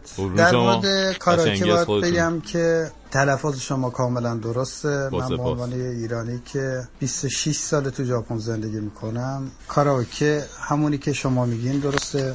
واسه اینکه کاراوکه یه دستگاهی که همینطور که خودتون اطلاع دارین مخترعش یه ژاپنی بوده، به خاطر این اسم کاراوکه براش گذاشتم. رضا هستم از ژاپن. قربانت. من اول فکر کردم میخواد بگه 26 سال دارم کاراوکه کار میکنم. ولی میگم اون شنونده هفته پیش دلش تکرار کنیم. خب اونا هم شنوندن دیگه. کاریوکی اینجوری هم میگن. خب از وای به فای مردم چه خبر فرید؟ هات اسپات میکنن دیگه. هات اسپات کردن. آره یه عالمه صدا فرستادم واسمون که متاسفانه بیشترشون رو نتونستم استفاده کنم، چون که با یه موبایل موزیکو پخش میکنن، بعد با یه موبایل دیگه صدا رو ضبط میکنن، بعد اون موبایلی که صدا رو پخش میکنه نزدیکتره. یعنی موزیک هم صداش ضبط میشه یه بخشیش، بعد اکو میکنه، صدای خودشون اصلا واضح و تر و تمیز به دست ما نمیرسه. ولی بازم ممنونیم همچنان، ولی وقت دارن هفته دیگه دوباره صداشون رو تر تمیزتر برامون بفرستن. یه ذره تر تمیزتر میتونیم گوش کنیم وای فای شنونده ها رو با وای فای خودمون ببینیم که اول وای فای خودمون رو گوش میکنیم، بعد وای فای شنونده ها رو. خانم هایده البته بودن دیگه. جونم عصرا همش به نون وای میرفتم، بدون کف شدم پایی میرفتم، ولی ایستگاه چهارشنبه که اومد عصرا دیگه هیچ جا نمیرم. من گاهی کپ میکنم گاهی میخندم، تلگرام نمیرم چتو میبندم، گوشیم گم شده پیداش میکنم. من آخه نت ندارم وای به فایم، هات اسپات میکنم من، وای به پایم هات اسپات میکنم من. حالا مال شنوندهایی که صدا فرستادن. عصرا همش به نون وایی میرفتم، بدون کف شدم پایی میرفتم، ولی ایستگاه چهارشنبه که اومد عصرا دیگه هیچ جا نمیرم. من گاهی گپ میکنم گاهی خندم، تلگرام نمیرم چتو میبندم، گوشیم گم شده پیداش میکنم من، آخه نت نداره وای به فایم هات اسپات میکنم من، وای به فایم هات اسپات میکنم من. به به چهچهه‌ای هم زدن بعضیا. خب ببینین این چیزی که ما میفرستیم روی تلگرام رو چند بار گوش کنین، بعد سر ضربا رو بگیرین، بعد شعر رو چند بار تمرین کنین. موقع رانندگی هم ضبط نکنین. موقع رانندگی من ضبط کردم، صدا بوق داشت یک کدومشون ببین تو ترافیک و اینا. آره یه فرصتی بذاریم خیلی آروم و اینا تر تمیزتر و بهتر در میاد. خلاصه که یه تشکری بکنیم از امین، علیرضا، محمود، میلاد، جان، مهدی و بقیه رفقای کاراوکی. حالا برای این هفته کاراوکی داریم با پیام‌های بهداشتی با آقای عارف کاراوکی. بله آقای عارف پیام بهداشتی. خیلی دندوناتون رو بعد مسواک بزنین و اینا خیلی مهمه. آماده باشید این کاراوکی رو بشنوید که هفته دیگه، یعنی از الان تا دوشنبه وقت دارید که برامون بفرستید صداتون رو روی کانال تلگرام. اینی که الان میشنوید رو با موزیک خالیش رو میذاریم، بعد شعرش هم میذاریم دیگه. برو بریم بابا.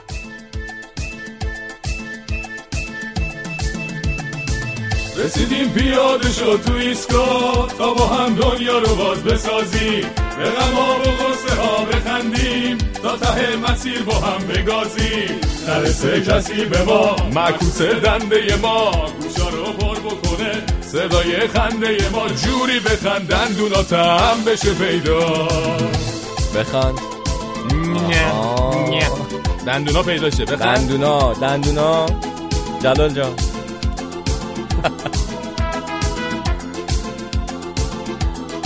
دندونا تو کردی تو چرا لمینه، به ما هم بده از اون گز شیرینه. دندونات میریزه ها اینجوری کشکی، فکری کن به حال فک نازنینه. شنیدی پیام ما تو پس بزن اون مسواک تو خوب به پا تو دندوناتو. لا لا لا لا لا لا لا لا لا لا لا لا. بفرستین دیگه بعد برنامه منتظر باشم. بله من منتظرم. بفرستین. آره حتما براتون میفرستیم، هم موزیک اصلی که الان گوش دادین، موزیک خالیش و متن ترانه دیگه بفرستین برامون تا دوشنبه. مراقب دندوناتون هم باشین. آره حتما. مسواک صبح و شب یادتون نره. عالی.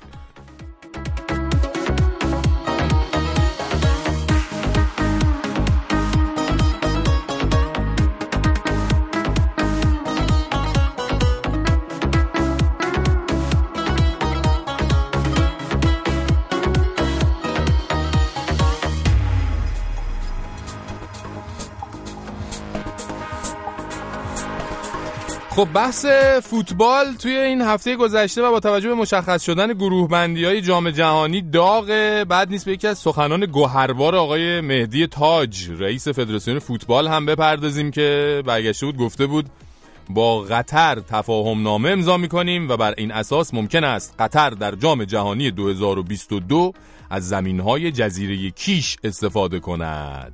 خب حالا البته این که خیلی شبیه رویا و خواب میمونه که مثلا بعضی از بازی‌های جام جهانی 2022 فکر کن تو جزیره کیش برگزار بشه. حالا بماند که از نظر فیفا و مراجع بین‌المللی همچین مسئله اصلا شدنی باشه یا نه، یا اینکه قطری‌ها بخوان اصلا همچین کاری بکنن یا نه. حالا بیاید ما برای لحظاتی خوشحالی کنیم و بگیم ما یه جورایی مثلا در عالم تصور آقای تاج میزبان جام جهانی هستیم. حالا نصف نیمه دیگه هم یه بخشی از کیش حالا فرض کن. خب شنوندگان عزیز، من فرشید منافی هستم. اینجا هم کیشه. الان میخوایم مثلا بازی کجا رو چه مثلا آرژانتین و آلمان رو براتون از جزیره زیبای کیش گزارش کنم. مسئله اینه که اصلا قبل از اینکه به گزارش بازی برسم یه چیزی من چشممو میزنه، اونم اینه که ورزشگاهی که میزبان بازی به این مهمیه ماشاءالله هزار ماشاءالله سیبیل به سیبیل فقط توش سیبیل نشسته. پس خانم‌های ایرانی و آلمانی و آرژانتینی و بقیه کوشن. جام جهانی غیر سرمون دیگه. جام جهانی زنا اینور مردا اونور تو تاریخ نداشتیم ما تا حالا. ولی خب مردم عزیز سراسر جهان دقت داشته باشید که ما در ایران یک موجوداتی داریم به اسم مراجع که خیلی موجودات قوی هستن و اگه بخوان یهو دیدی صبح از خواب پا شدن نوشیدن آب هم بر مؤمنین حرام کردن، چه برسه به حضور زنان در ورزشگاه رو. درست الان هم البته ممنوع حضور زنان در ورزشگاه، ولی همه جهانیان احتمالاً در جریان نیستن. با برگزاری جام جهانی در کیش دیگه همه در جریان قرار میگیرن دیگه. تازه همین آقای تاج رئیس فدراسیونمون هم چند وقت پیش گفته بود ورزشگاه‌های ما زیرساخت لازم برای حضور بانوان رو ندارن. یعنی مثلا ورزشگاهایی که توشون بانوان در کنار آقایون حضور پیدا میکنن از یه سری عناصر فضایی و بسیار کمیاب درست شدن و مهندسین ورزشگاه ساز یه سری محاسبات خیلی سخت رو بعد انجام بدن که ورزشگاه مناسب حضور خانم‌ها بشه. اینه که جهانیان بدونن حداقل با واقعیت‌هایی که الان ما در مملکت می‌بینیم حتی تو عالم خیال هم شدنی نیست که تو ایران یا حالا یه بخشی از کیش مثلا جام جهانی برگزار بشه، چون هم مراجع داریم هم زیرساخت نداریم. بعد اصرار بیهوده هم نکنید دیگه، نداریم آقا، نداریم. حالا اگه تا 2022 مراجع شل کردن یا آقای تاج معجزه کرد یا کلا همه چی کن فیکون شد، ما بهتون خبر میدیم دیگه. پس تا اطلاع ثانوی از آقای تاج میخوایم فانتزیاشونو نیان به عنوان خبر اعلام کنن، اعصاب ملت رو خورد کنن. مرسی.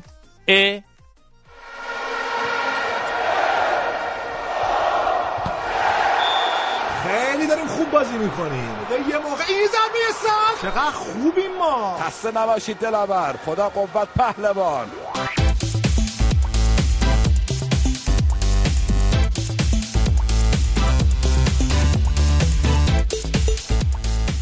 در این بخش از برنامه ایستگاه چهارشنبه آقا جلال هم هستن. سلام علیکم آقا جلال. سلام علیکم، در خدمتتون. معرفی میکنیم فریبرز غریب.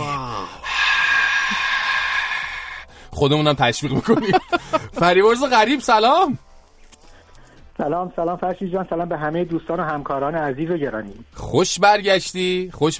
خوشحالیم که هستیم و صداتو میشنویم دوباره و از این به بعد فریبرز غریب قراره که با ایستگاه فردا همراه باشه. هفته یک روز قراره که خبرهای ورزشی و اون زیرخاکیای معروف فریبرز غریب رو داشته باشیم تو برنامه. حالا احوال چطوره فریبرز؟ خوبی؟ ممنونم، خوبم. منم خیلی خوشحالم که دوباره در جمع دوستان هستم و در مخصوصا شنوندگان عزیز و خوش‌ذوق و ورزشی ما که به هر حال از دور و نزدیک ارادت دارم خدمتشون. منم سلام میگم فریبرز جان، جلال هستم. سلام. مخلصیم، خیلی مخلصیم. حالت خوب باشه. من چون خیلی ورزشکارم اومدم تو این قسمت کمک فرشید کنم زیرشو بگیریم. خیلی کار خوبی می‌کنی مثل همیشه. آقا این قرعه کشی چه داستانی شد، چه بساطی راه انداخت برای ما و مردم و کلا همه چی کن فیکون شد، اصلا همه ترسیدن یه جورایی. آره خب قرعه کشی به هر حال خیلی حرف میشه راجبش زد. حرفای سنتی و اهل فوتبال اینه که گروه سخت و گروه مرگ و بعضی هم اعتقاد دارن نه خیلی خوبه و ولی خب فرشید ما انتظار نباید داشته باشیم اونایی که عشق فوتبال هستن و واقعا فوتبال زندگیشونه، خب تیفوسی هن به قول این خارجی های این طرفی ها، دوست دارن که ما با تیمای بزرگ بازی کنیم، همونجور که جام جهانی قبلی با آرژانتین و مسی بازی کردیم. من یه مثال کوچیک قبل از برنامه یادم اومد که بزنم حتما یادم نره. مثلا فرض کنیم 32 تیم اصلا منع قاره‌ای نبود، میریختن رو هم دیگه قرعه کشی میکردن، ما با عربستان و کره شمالی و پاناما میافتادیم، اونا هی خودشونو مینداختن رو زمین، کره جنوبی البته بردیم و جا یک میکردیم و اصلا کار بیمزه میشد. ولی الان این فوتبالیستا دارن میرن مقابل قدرت‌های درجه اول دنیا مثل اسپانیا و پرتغال فرشید جان بازی کنن.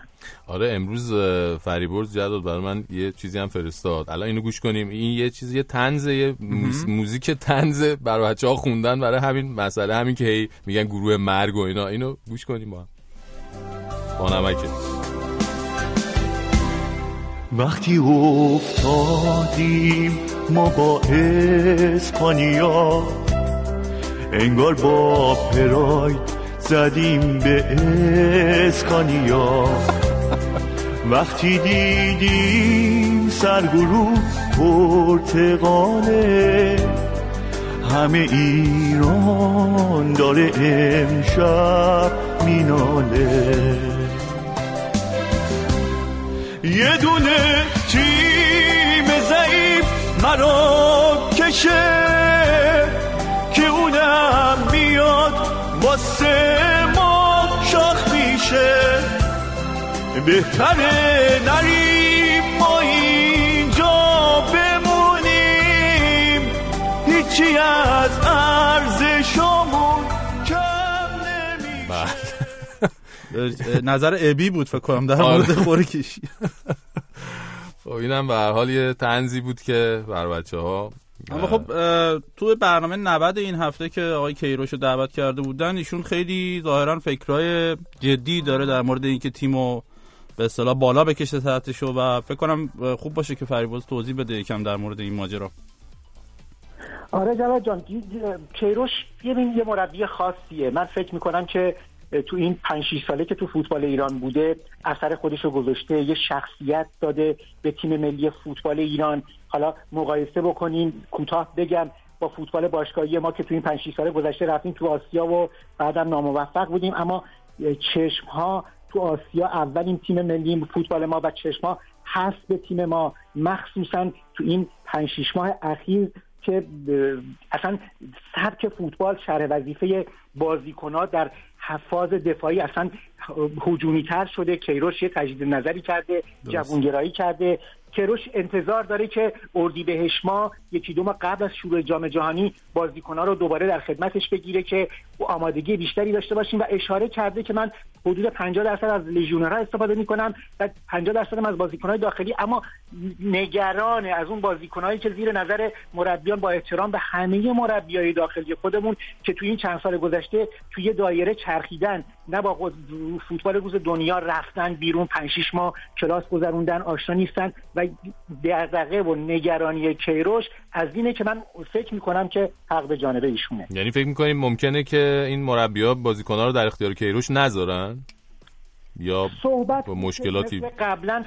آره فرشید، قبلا این اختلافات رو داشتیم، اما این زمزمه هایی که مخصوصا این بعد از جام جهانی از زبون مربی‌ها تو این خبرگزاری‌ها و این مصاحبه‌ها میاد، فکر میکنم همگی همگام شدن که این دفعه تیم ملی ما با نظر کیروش، البته نظر کیروش که هیچ موقع تامین نمیشه، به قول خودش میخواد با تیمای خیلی خوب دنیا بازی کنه، میخواد اردوهای خوب داشته باشه، احتیاج به زیرساخت داره، احتیاج به پول زیاد داره، اما کجدار اومدید همینجوری برن جلو و من فکر میکنم که این دفعه اگه ما حالا بخوایم اسم مقایسه بکنیم با قدرت اسپانیا و پرتغال تک به تک، فرشید جان، جلال جان، شما هم میدونید فوتبالی تقریبا دورادور همه اکثرا اهالی فوتبال میدونن که هیچ فرقی بازیکن با بازیکن نداره، اما اونی که در کدوم مکتب پرورش داده بشه، زیر نظر چه مربی با چه کلاسی کار بکنه، تمرین بکنه، راحت باشه با فراغ بال، تمام این بازیکن‌های تیم ملی که داخل بازی میکنن همه پرونده کمیته انضباطی دارن،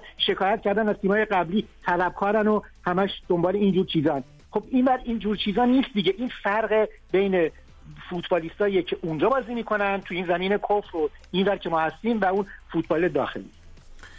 عجب.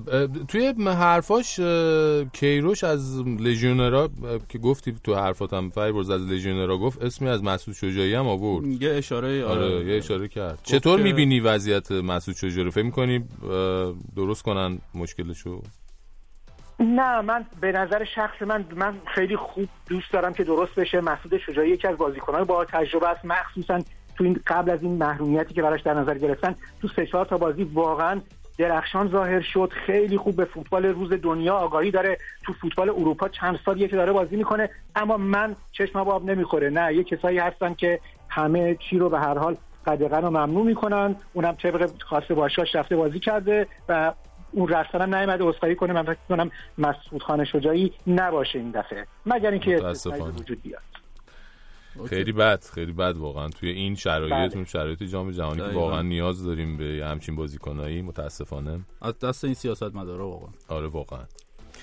خب تو وزنه برداری هم گل کاشتیم حسابی فریبرز. بله، وزنه برداریمون که 5 تا طلا، 3 تا نقره، 6 تا برنز، رو هم 14 تا مدال برای اولین بار. خب قهرمان شده. در مورد قهرمانی خیلی خوب بچه‌ها میشه حرفای قشنگی زد. برای اولین بار قهرمان شدیم، برای اولین باره که یکی چند تا جوون آوردن که پشتوانه سازی بشه، که یکیشون هم اتفاقا علی هاشمی ستاره شد و کلی طلا گرفت. سهراب مرادی عزیز که المپیک هم طلایی شده بود. از این حرفا میشه زد، اما بعد از 17 سال رکورد زدیم، رکورد رو ترقی دادیم. خیلی شاهکار بود واقعا. اما یادمون باشه که من به یه چیزی اشاره میکنم که به هر حال این به قول اون دوست خواننده‌مون که در مورد فوتبال میگفت چیزی از ارزش‌های بچه‌ها کم نمیشه.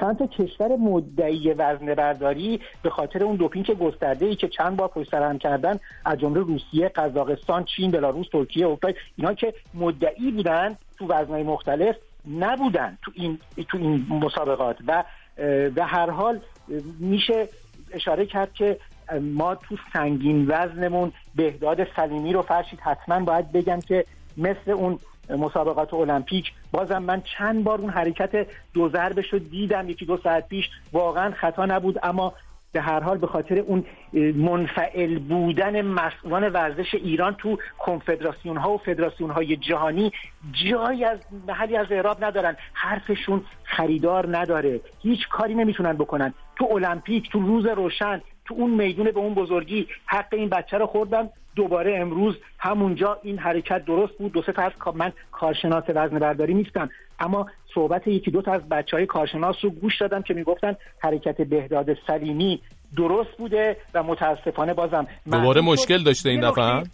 آره دیگه مشکلش این بود که دقیقاً همون اتفاقی که تو المپیک افتاد دوباره این دفعه براش تکرار. چون خوبه که توضیح بدیم، چون ممکنه شنوندهامون ندونن که چه اتفاقی افتاد. حرکت داورا قبول کردن، منتها هیئت ژوری قبول نکرد. دقیقاً همونجوری که جلال گفت همون اتفاقی که تو المپیک افتاد تو ریو اینجا افتاد و هر حال معلوم نیست، هنوز یک سری مسائل پشت پرده هست. بعضیا میگن به خاطر اون اعتراضی که اون دفعه کرده بود به هیئت ژوری یه خود بعد مصاحبه‌ای تند و تیز کرده بود، این دفعه هم خواستن بهش ضربه شست نشون بدن. خودش گفته من دیگه نمیخوام دور بر ورزش بیام، اما فکر میکنم احساسی تصمیم گرفته. یه نکته حاشیه‌ای هم داشت اشاره بکنم که وقتی که اومدن دست بدن با علی هاشمی که شگفتی ساز بود، یکی از مسئولان برگزار کننده خانومی بود اومد که مدال رو بهش داد، از دست دادن تفره رفت. من واقعا به عنوان یه ورزشی، به عنوان یه ایرانی خودم یه حس بدی به من دست داد. نمیدونم نظر شماها همه ورزشیای دیگه در این مورد چیه؟ من پیشنهاد میکنم یه دستکشای مخصوص درست کنن برای ورزشکارا اینجور موقعا که میرن مدال میگیرن، دستکشایی که به هر حال آره صحنه هم خیلی خنده‌دار شد یه جورایی، چون هی داشتیم بنده خدا علی هاشمی توضیح میداد اینجوری ژاپنی آره تعظیم ژاپنی میکرد، متوجه نمیشد مشکل چیه، اصرار دستتو بده دیگه حل شد در نهایت. خب همین مشکلم من یه جمله بگم فرشید جان، همین مشکلم ما چند وقت پیش یه مدال آور دخترم داشتیم رو سکو بود، یکی از مسئولان برگزار کننده مرد بود خواست بره باش دست بده، همین جوری که جلاگو باز ژاپنی وار ازش عذرخواهی می‌کرد و میگفت نه من نمیتونم دست بدم و واقعا باید فکر کنم یک کلاسی برای مسئولینی که میخوان مدال بدن بذارن که با ورزشکار ایرانی که روبرو میشن یه جوری یه خیال دیگه بکنن یا دست ندن، تعظیم بدن قبل از بازی‌ها به همه یه بروشور بدن. خب امروز تیم ما که برد، اون که هیچ، تیم جلالینا رو نمیدونم نتیجه چه خبره؟ 3-0 جلوه ظاهرا. بارکالله. من از پرسپولیس شروع کنم. تو ورزشگاه سردار جنگل بله تیمت برد، یه گل علیپور زد، البته چمن خیلی افتضاح بود. پرسپولیسیا با این برد 33 امتیازی شدن، با سپیدرود رشت بازی داشتن. با سپیدرود رشت تو ورزشگاه سردار جنگل بود. بله رشتیام البته خوب بودن، آقا خداییش فریباز جان خوب شدین، طارمی محروم شدین، علیپور بنده خدا همجوری داره گل میزنه، گل کرد اصلا شاید اصلا بره تیم ملی. آره واقعا داره خیلی خوب بازی میکنه تو این چند تا بازی گذشته. منهای یه بازی که من دقیقاً حالا یادم نیست کدوم بازی بود که افت داشت، ولی خیلی خوبه. من فکر میکنم یکی از اون کسایی که بتونه بره بالا. یک اتفاق دیگه فرشید برای تیمت روز اتفاق افتاد، اتفاق خوب که تو آسیا قرعه کشی کردن، رقابت‌های لیگ قهرمانان رو تو گروه سی افتاد تقریبا راحت با اسد قطر و الوصل امارات و برنده پلی آف ازبکستان و اردن میزنه. پرسپولیسیا خیلی خوشحال بودن. به استقلالی هم اشاره بکنم، من نیمه اول بازی رو دیدم که 2 تا گل قشنگ زدن استقلالیا. دقیقه 4 علی قربانی یه گل خیلی قشنگ گلای اروپایی زد، خیلی عالی بود. الان 3-0 جلوان. الان حتی نیمه دوم یه دونه دیگه زدن ندارن نیمه دومو. نیمه اول چپاروف سرور جباروف یه گل کاشته باز از اون گلای شیک اروپایی زد و استقلالیا 1-2 جام نیمه اول. اینو میگم که جلال خوشحال بشه. حرکت قشنگ ترکیبی 3-4 نفره کردن. واقعا نشون داده که این آقای شفر آلمانی که اومده سکان آبیا رو به دست گرفته، یواش یواش داره شرح وظیفه خاصی مخصوص بازیکن‌ها رو وقتی بشناسه، مربی خارجی همونی که در بخش اول اشاره کردم فرقش با مربیای ایرانی چیه، میتونه برای اینا شرح وظیفه بنویسه. و امروز هم اون جوون قائدی، جوون ریزنقش جنوبی از ابتدای بازی بود. اگرم این بازیکن بتونه یکی دو تا بزرگتر خوب بالای سرش باشن، یه ستاره فوتبال ایران تبدیل بشه. البته یه بدشانسی هم آورد استقلال، امروز تو گروه سختی قرار گرفت تو جام قهرمانان آسیا با الهلال عربستان و الریان قطر و برنده العین امارات و نماینده بحرین توی گروه سخت چیز شد، هم گروه شد. من فکر میکنم کار سختی دارن، اما شفر نشون داده که داره روز به روز تیم استقلال رو تو این 5-6 تا بازی که سرمربی شده داره میرسونه به روزهای اوج خودش. ممنونم. فریبرز غریب عزیز، از هفته دیگه هم هستیم با هم در بخش ورزشی و ایستگاه ورزش ایستگاه فردا. مخلصیم آقا. قربونت. ممنونم ازت. خداحافظ. متشکرم. خداحافظ. با من سنما دل یک دل کن،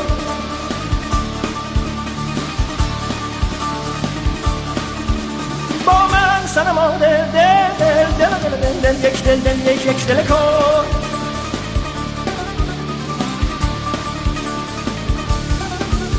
یا سنه هم وانگه گل کن، با من سنما دل یک دل کن.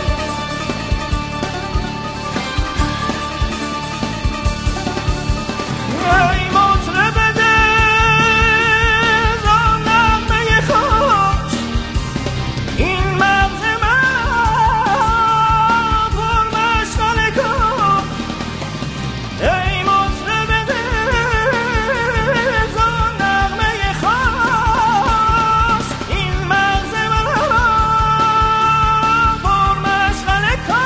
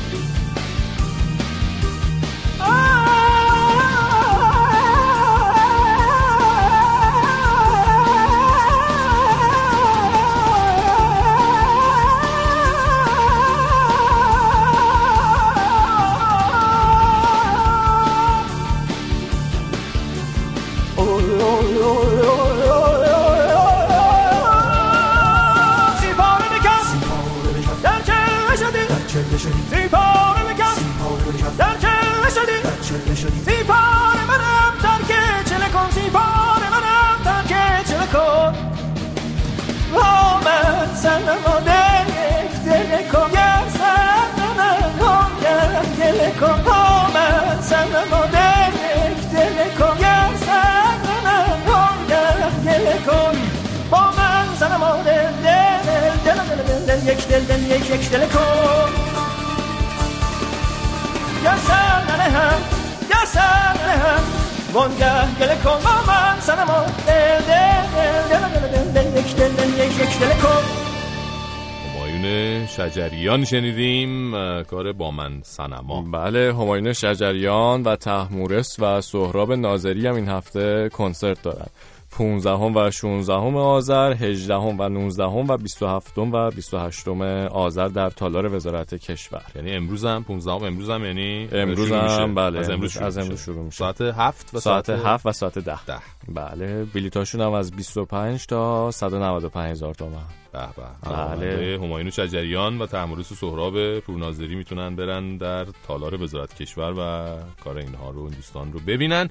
یه چند تا کامنت بخونیم از اینستاگرام. من یه کامنت بخونم. یدی گفته بزرگمردی مثل کیروش را داریم غم نداریم. انبی گفته باید قدرت و مثبت اندیشی رو از کیروش یاد بگیریم، حتی اگه ببازیم مهم اینه که با چند تا تیم خوب بازی کنیم، هرچند مطمئنم با وجود کیروش باخت معنی نداره. بله، پویا و سحر گفتن که اگه ایران مثل بقیه تیم‌ها بازی‌های تدارکاتیش با تیم‌های قوی و بزرگ بود، الان هم گروهی با اسپانیا و پرتغال ترسناک و سخت نبود. برای قوی شدن باید با تیم‌های قوی بازی کرد. به امید سربلندی ایران و ایرانی. جوان گفته کاش اسم اسرائیل هم تو قرعه کشی بود، حداقل یکی از باختار رو مینداختیم گردنش.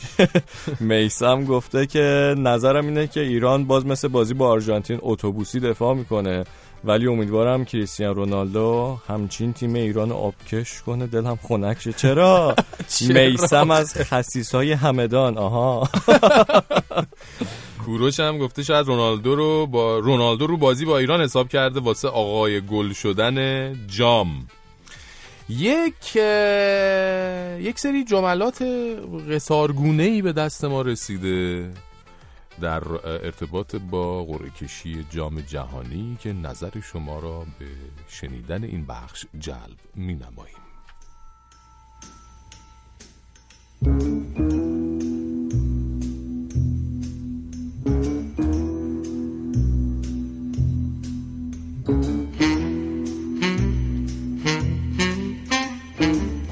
زن کجایی که داشت تو کشتن؟ شوهر خواهر کیروش.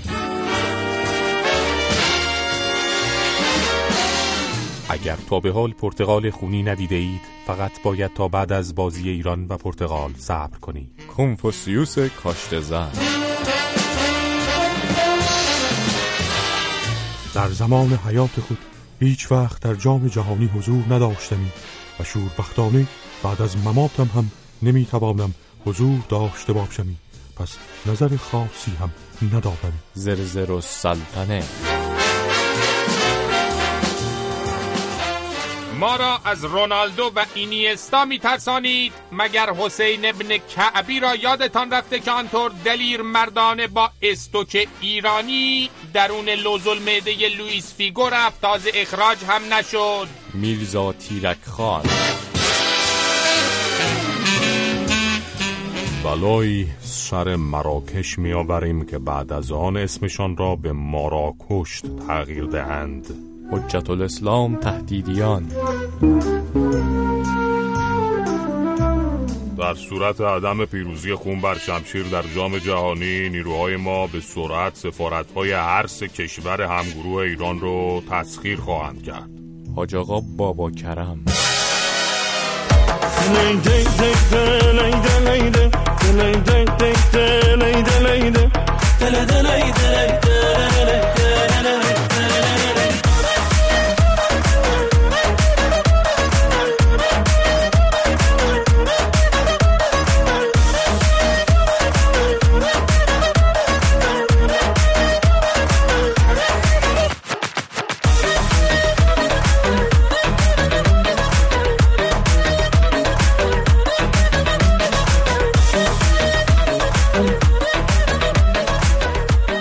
بله، 12 دسامبر تولد فرانسیس آلبرت سیناترا، خواننده و هنرپیشه آمریکایی. اول از همه راجع به تولدش بگم که همون لحظه اول که به دنیا میاد نفس نمیکشید و دکترش فکر میکنه نوزاد از دست رفته. فرانکو میذاره روی اوپن آشپزخونه و مادر بزرگش برش میداره آب سرد روش میریزه که یه دفعه شروع میکنه به گریه کردن و از همون موقع آواز خوندن رو شروع میکنه. بله، خیلی از کجا در میاری اینا رو؟ از نوزادی فرانک سیناترا مثلا یه دفعه چیزی میگه. آره عجب بابا. خیلی صدای صاف و رسا و شخصیت جذاب شهره‌ای عام و خاص بوده. مجله رولینگ استونز از سیناترا به عنوان بزرگترین خواننده پاپ قرن 20 یاد کرد. بله، سیناترا خیلی هم معروف بود به اینکه طرفداراش خیلی جیغ میزدن واسش و به عبارتی خودشونو میکشتن واسش. ولی نکتهشو بگم، نکتهش اینجاست که خیلی از اون طرفدارا رو بهشون پول میدادن که جیغ بکشن. داستانهای قدیمی آمریکایی. عجب. بله. در دوران کاری خودش سیناترا 1400 تا ترانه اجرا کرده، 10 تا هم جایزه گرمی گرفته. بله، یکی از مهمترین جایزه اسطوره گرمیه. سیناترا توی 58 فیلم بازی کرده و حتی در سال 1954 جایزه اسکار بهترین بازیگر نقش مکمل مرد هم گرفته. یه سری جایزه دیگه هم مثل بفتا و گلدن گلوب هم گرفته. تولدش خیلی مبارکه. مبارک باشه. بریم گوش کنیم Fly me to the moon. Fly me to the moon. Fly me to the moon. Let me play among the stars. And let me see what spring is like on Jupiter and Mars. In other words, hold my hand. In other words, baby, kiss me. Fill my heart with song and let me sing forevermore. You are all I long for, all I worship and adore. In other words, please be true. In other words, I love you.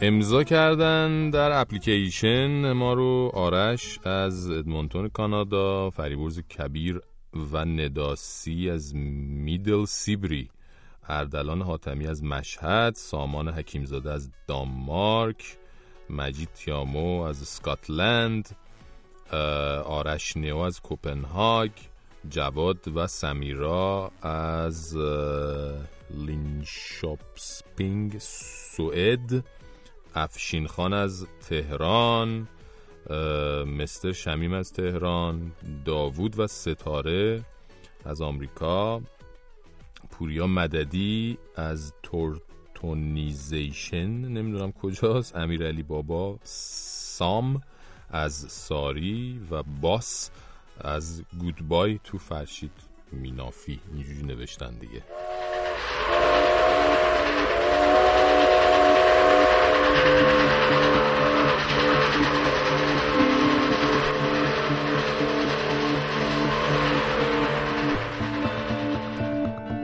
غروب یکی از روزهای سرد پاییز بود. خورشید در پشت کوههای پربرف یکی از روستاهای آذربایجان فرو رفته بود. کار روزانه دهقانان پایان یافته بود. ریزلی هم دست از کار کشیده بود و به ده خود باز می‌گشت. در آن شب سرد و تاریک، نور لرزان فانوس کوچکی راه او را روشن می‌کرد. دهی که ریزلی در آن زندگی می‌کرد نزدیک راه آهن بود. ریزلی هر شب از کنار راه آهن می‌گذشت تا به خانه‌اش برسد. آن شب ناگهان صدای غرش ترسناکی از کوه برخاست. سنگ‌های بسیاری از کوه فرو ریخت و راه آهن را مسدود کرد. ریزلی می‌دانست که تا چند دقیقه دیگر قطار مسافربری به آنجا خواهد رسید. با خود اندیشید که اگر قطار با توده‌های سنگ برخورد کند، واژگون خواهد شد.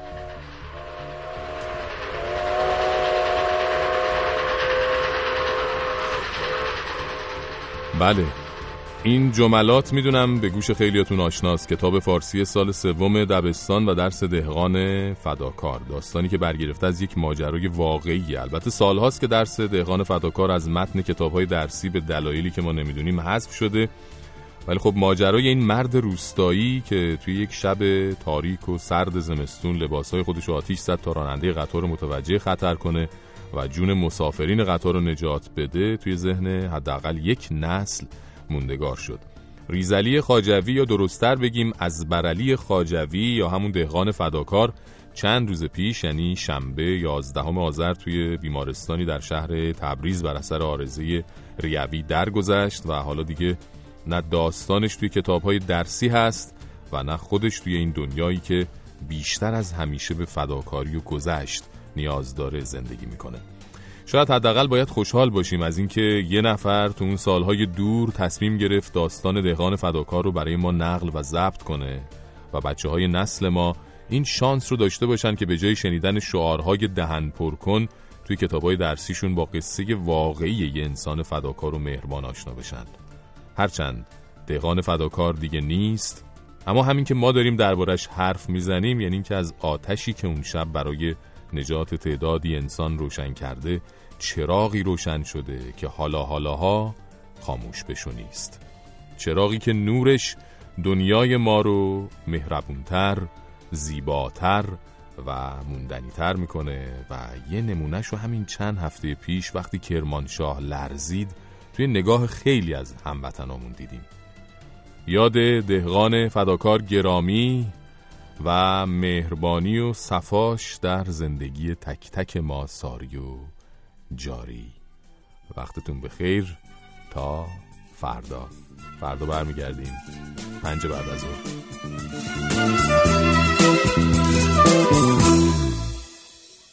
در دیگران می جویم اما بدان ای دوست اینسان نمی یابی ز من حتی نشانی دوست.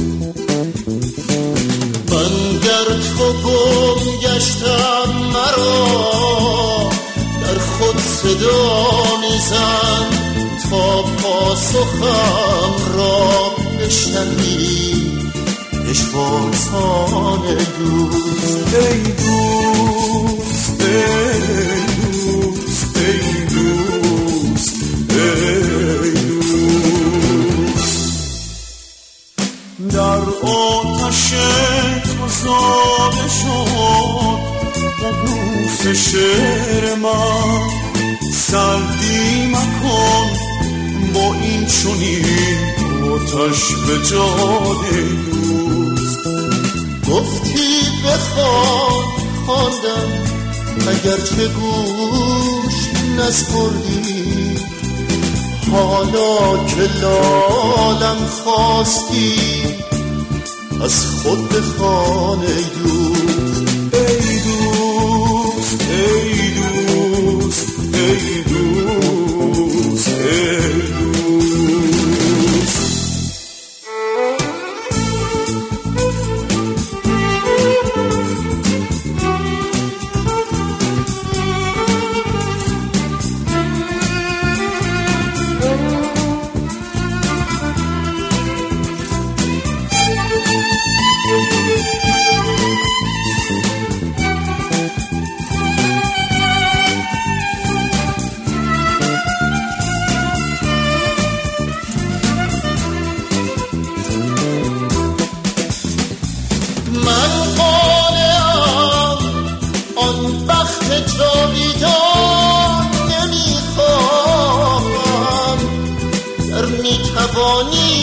یک نفس با من بمان ای دوست یا نه تو هم با هر بهانه شانه خالی کن از منی بر شانه ها بار گران ای دوست. نامهربانی را هم از تو دوست خواهم داشت بیهوده میکوشی بمانی مهربان ای دوست. آنسان که میخواهد دلت با من بگو آری من دوست دارم حرف دل را بر زبان